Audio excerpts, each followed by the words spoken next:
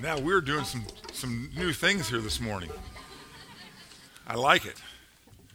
Some banjo. All about the amazing God, the Father, the Son, and the Holy Spirit. Amazing that he can be three in one. And all at once. Remember that. That's important. That idea is under attack even today in some churches. He's all three of these persons at once, all the time. Not sometimes the Spirit, sometimes the Son, sometimes the Father, but he's all three all the time. And his word is clear about that. So keep that in mind. Now turn in your Bibles, if you would, to John chapter 4, as we continue to examine our eyes, our vision, our sight, to see if we are seeing with 2020 vision. Trying to play off on the year that it is. Here we are now in March already. Maybe the fastest year on record. Would anybody agree with that? Yeah, it's going fast.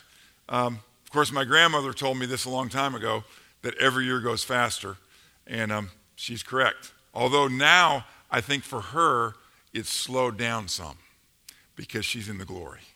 She's in the presence of God with all the saints who have gone before us. And so I think at that point, it's got to slow down a little bit, or at least it doesn't matter anymore. And I praise God for that thought, because it, again, comes from the truth of God. And so, John chapter 4 this morning, page 589 in the Bibles that are provided, as we're going to read a story that took place in the life of Jesus, and that we referred to a couple of weeks ago. John chapter 4, starting with verse 4. This is speaking about Jesus. Now, he had to go through Samaria.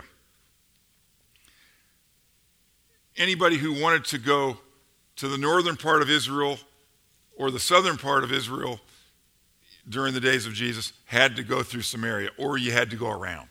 Now, a lot of people chose to go around. They just did not want to go through there. But Jesus had to go through Samaria. We find out why as we go. So he came to a town in Samaria called Sychar, near the plot of ground Jacob had given to his son Joseph. Jacob's well was there, and Jesus, tired as he was from the journey, sat down by the well. It was about the 6th hour. When a Samaritan woman came to draw water, Jesus said to her, "Will you give me a drink?" His disciples had gone into the town to buy food. The Samaritan woman said to him, "You are a Jew, and I am a Samaritan woman. How can you ask me for a drink?" For Jews do not associate with Samaritans. Jesus answered her, "If you knew the gift of God and who it is that asks you for a drink, you would have asked him, and he would have given you living water." "Sir," the woman said, "you have nothing to draw with, and the well is deep. Where can you get this living water? Are you greater than our father Jacob, who gave us the well and drank from it himself, as did his sons and his flocks and herds?" Jesus answered, "Everyone who drinks this water will be thirsty again. But whoever drinks the water I give him will never thirst. Indeed, the water I give him will become in him a spring of water welling up to eternal life." The woman said to him, "Sir, give me this water so that I won't get thirsty and have to keep coming here to draw water." He told her, "Go, call your husband and come back." "I have no husband," she replied. Jesus said to her, "You are right when you say you have no husband. The fact is, you have had 5 husbands, and the man you now have is not your husband. What you have just said is quite true." "Sir," the woman said, "I can see that you're a prophet. Our fathers worshipped on this mountain, but you Jews claim that the place where we must worship is in Jerusalem." Jesus declared, "Believe me, woman, a time is coming when you will worship the Father neither on this mountain nor in Jerusalem. You Samaritans worship what you do not know. We worship what we do know, for salvation is from the Jews. Yet a time is coming and has now come when the true worshipers will worship the Father in spirit and truth, for they are the kind of worshipers the Father seeks. God is spirit, and his worshipers must worship in spirit and in truth. The woman said, I know that Messiah, called Christ, is coming. When he comes, he will explain everything to us. Then Jesus declared, I who speak to you am he. Praise God. I'm sorry to stop in the middle of the story, but praise God. There are so many things in this story. So many amazing truths, so many amazing angles at life and our approach to life and what life is all about God and what he's looking for. Did you hear that, what Jesus said? That God's looking for worshipers? That's good for us. If we're really worshiping, that's good for us. If we're worshiping in spirit and truth, as he says here, this is good for us. But what I want us to focus on this morning from this passage, and as I mentioned, there are many, many things here. Last time I referred to it a few weeks ago as we were talking about God's love for lost people who don't know Christ, and our need to have 2020 vision in seeing people as God sees them, not from a worldly perspective any longer. This is an example of that. That's why we referred to it a couple of weeks ago. Jesus isn't looking at this woman any longer from a worldly perspective. In his world, the world of first century Judea, his world looked at her as an untouchable, as somebody he would not even have a conversation with. So he wasn't looking at her any longer from a worldly perspective. And we talked about the disciples who had gone into town to buy food. They were looking at the people in town, the Samaritans in town. They were looking at them from a worldly perspective, a worldly point of view, because they didn't tell anybody in there that Jesus was out there. They just got their food and came back out. They just got their job done. But the woman went back into town, as you'll read later, and a whole multitude of people came out from the town because she told them the Messiah was out there. She told them the person they had to meet, the person they'd been waiting for, he was out there at the well. And so they all came out. The disciples didn't see them that way. But what I want us to see this morning with 2020 vision is the kind of people that Jesus loves. In his sending out of the disciples, his apostles, as his witnesses in Acts chapter 1, you might remember that he told them that they were going to be his witnesses in Jerusalem, in Judea, in Samaria, and then the uttermost parts of the world. You remember that? We, in fact, have that out in our hallway. As we think about our responsibility and opportunity to be involved in reaching this world for Christ, we see all of those areas as geographic areas. Jerusalem being home, right here where we are. Judea being, our surrounding area. Samaria being, kind of the next area over. And then the uttermost parts of the world being all the continents. There's another way of looking at these things. Another way that you can see it is when you see Samaria, you realize, because of the cultural implications of the time in which this was written and when this took place, that Samaria was filled with people that those that were being originally sent out to reach the world didn't want to have anything to do with.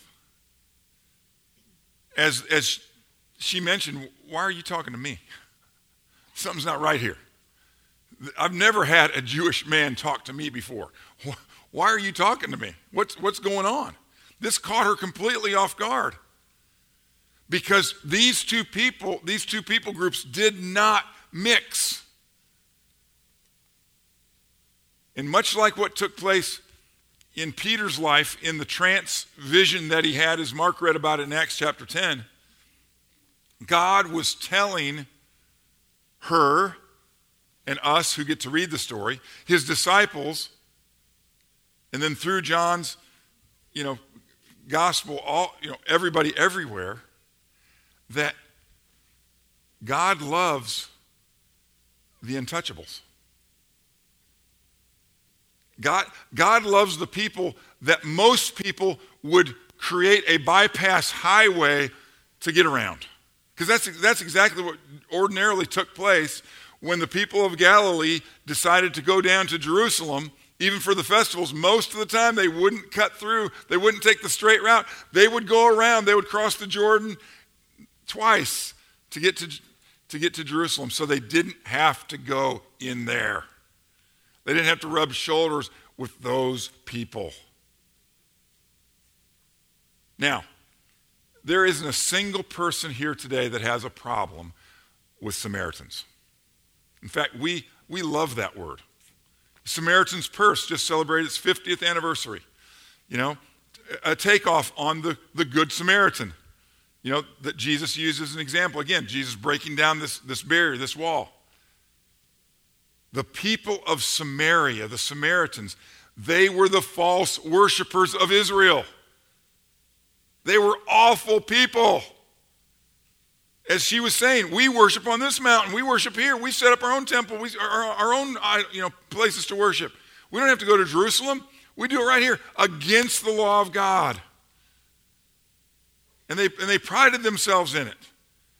They were the worst of the worst, and the Jews would have nothing to do with them until Jesus comes along. And he had to go through Samaria. And it's great wording. He had to. It's the only way he was going to meet her at the well. And can you imagine hating these people so much that you even give up these wonderful places along the way that had so much great historical and theological value? Like Jacob's well. They never got to drink from Jacob's well because they hated the Samaritans so much. They'd never go through there. Now, thankfully, like I said, that's not us. We do not hate Samaritans.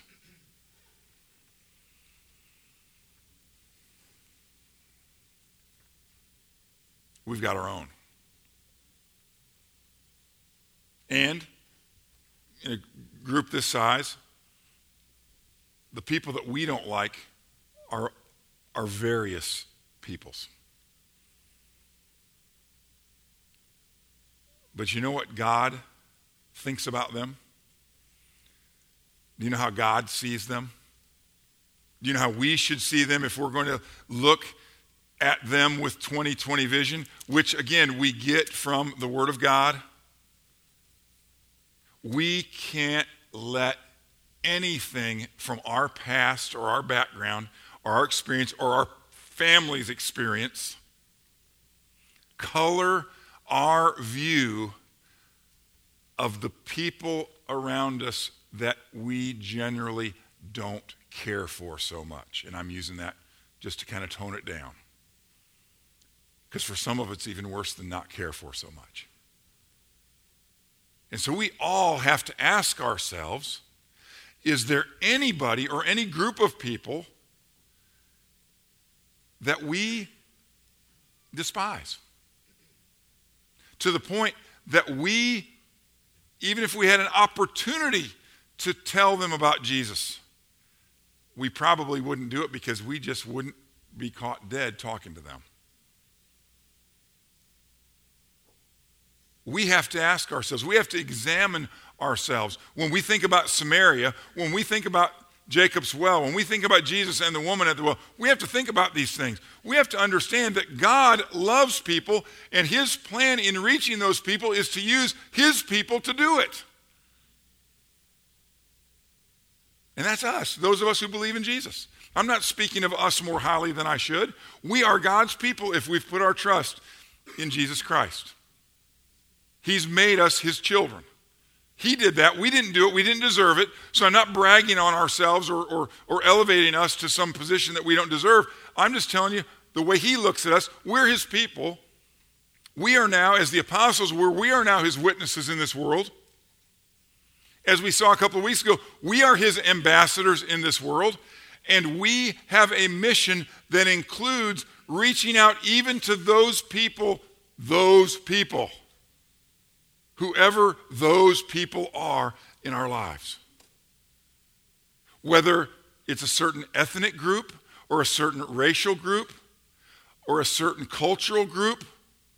And we have all kinds of nicknames and all kinds of things for all of them. Any of those people, whoever they might be. And remember, it'd be different for every single one of us.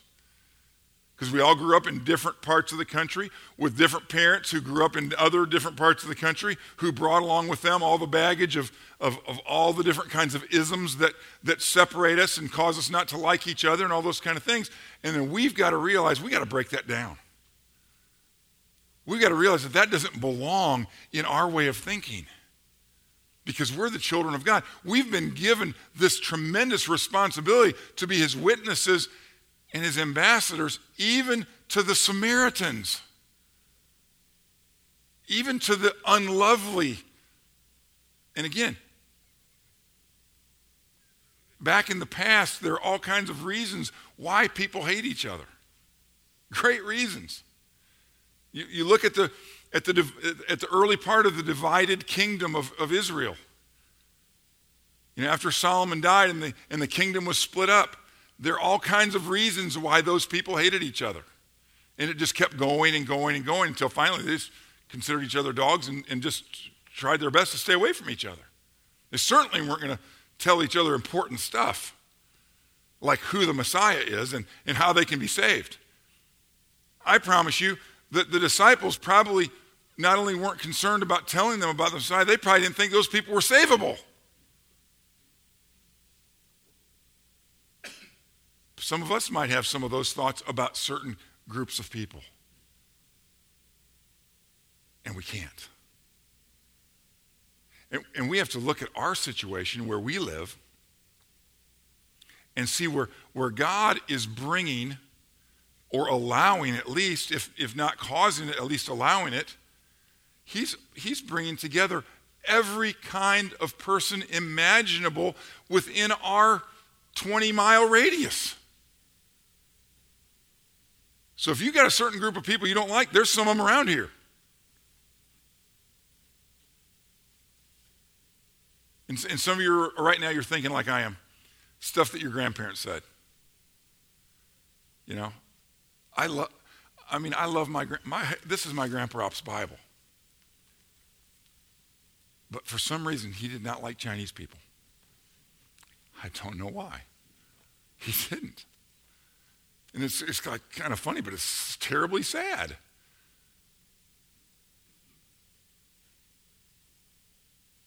Now he has a Chinese great-grandson. And he's going to have one for eternity. But he's with the Lord now, and he's already excited about that. But at one point, he wouldn't have been that excited about that. It makes no sense. But because that's the way my grandfather was, then that's the way my father should have been. Thankfully, it wasn't. But that's the way it would have worked, and then it would have come down to me, and the opportunity to adopt a Chinese boy would have just passed right past us. Because I wouldn't have thought that was the right thing to do. Because us Rops, we don't like the Chinamen, as my grandpa would call them. We don't do that. But that's wrong. We don't do that. We don't think that way anymore. Because when Jesus came into this world, he came into this world for all of us, not just the Jews. If that was the case, then what are most of us doing here? I mean, a few of us might be part Jew or something, but most of us aren't. I don't know if there's any full Jewish person here. None of us would belong here. But God was looking for some Samaritan worshipers. He's looking for worshipers among the groups of people that we traditionally or through our family lines or whatever wouldn't like generally. And we get to break that off. We get to break that cycle or that chain off of not liking certain kinds of people. And then we look at our opportunities and we say, wow, look at just in my own neighborhood, how many people are here from this country or from that country or from that religious background or that religious background. You know, this woman did not believe the same thing about God that Jesus did. And so Jesus didn't say, well, since she doesn't believe the same things I do, I'm just not going to talk to her about this. No. He told her what was up. He told her that God, even though she didn't believe in God correctly, he told her that God loved her. In spite of her sinfulness, which he revealed to her, which she was quite aware of. He was pretty shocked when he told her about herself. But that was amazing to her. Not only that he knew this stuff, but he was still talking to her afterwards, after he knew it. What a statement of love and of concern for an untouchable. We have people around us that believe all different kinds of things. We even sometimes would think of it as crazy stuff about God or gods, because many of them believe in lots of gods. We can't let that stop us. We can't let that stop us from letting them know that we know about the one true God and his Son, the Lord Jesus Christ, the Messiah, the Savior, the Master, the Lord, the Judge. We can't let the fact that they don't believe in him now, or they don't even believe in our concept of God, we can't let that stop us from telling them about him. Because he's looking for worshipers among whatever group of people that is that you're not so crazy about, for whatever reason. You don't like their clothing or their religion or their food, their customs, and the list goes on. Whatever it is, he's looking for worshipers out of that group. And how are they going to become worshipers if they don't find out about him? And how are they going to find out about him if people who know about him, us, that he's placed in their lives, don't tell them? And so, this morning, check your vision. How do you see people around you? Not just the people that you would generally be most inclined to talk to reach out to care about, to pray for, but even the Samaritans among you, around you, in the next cubicle over, or in the house 2 doors down, or in the school committee that you're working on, or on the team that your child's playing on, or whatever the association is that you have. Did God put you there, and did God put them there for that meeting to take place so that they could find out about God's desire to have worshipers from among their people? Just like he so graciously searched for worshipers among our kind of people, whatever kinds we are. And remember, we're all different kinds too. But God's looking for worshipers. Not people who make up all different kinds of ways to worship. He's looking for worshipers in spirit and in truth. He's given us his truth. We're taking advantage of it personally. Can we let the Samaritans know? Has he brought the Samaritans to us? Has he brought you, if you've moved here, to the Samaritans? Whoever they might be, whatever they're tagged as within our culture, Do you see them with the same love that God sees them? Let's bow together in prayer. Our Heavenly Father, you know how tough it is for us to break the cycle of personal or family discrimination of all different types and sorts. You know how ingrained that gets in us, and how it even makes sense to us. We can explain it and rationalize it. And then we see Jesus. And we see that he had to go through Samaria because he had to meet her.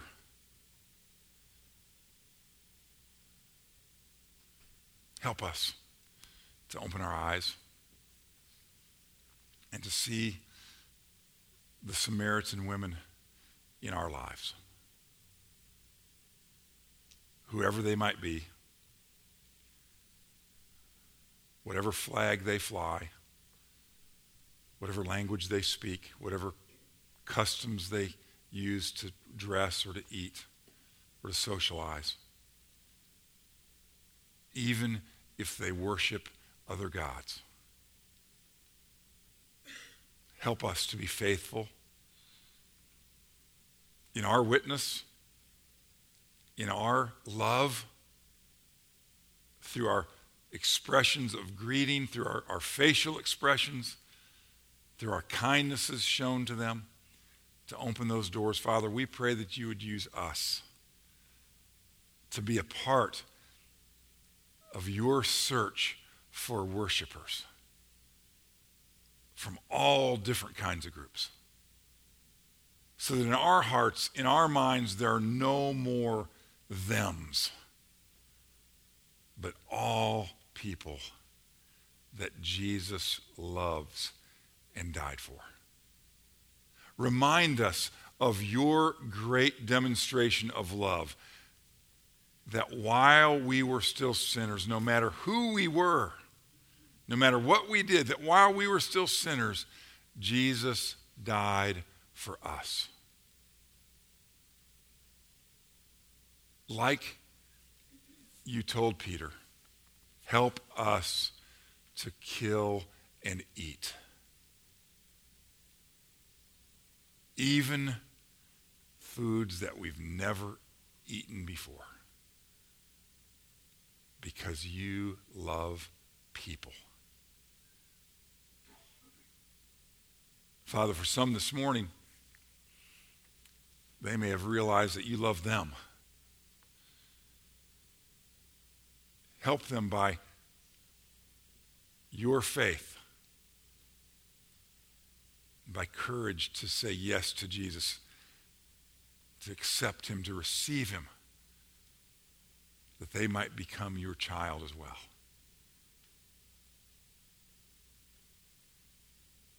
And Father, we pray for those who are hearing this in its many forms this morning, the gospel, the truth about us needing a Savior and you providing us a Savior in Jesus Christ. We pray that many would come to faith as they hear that today, here and around the world.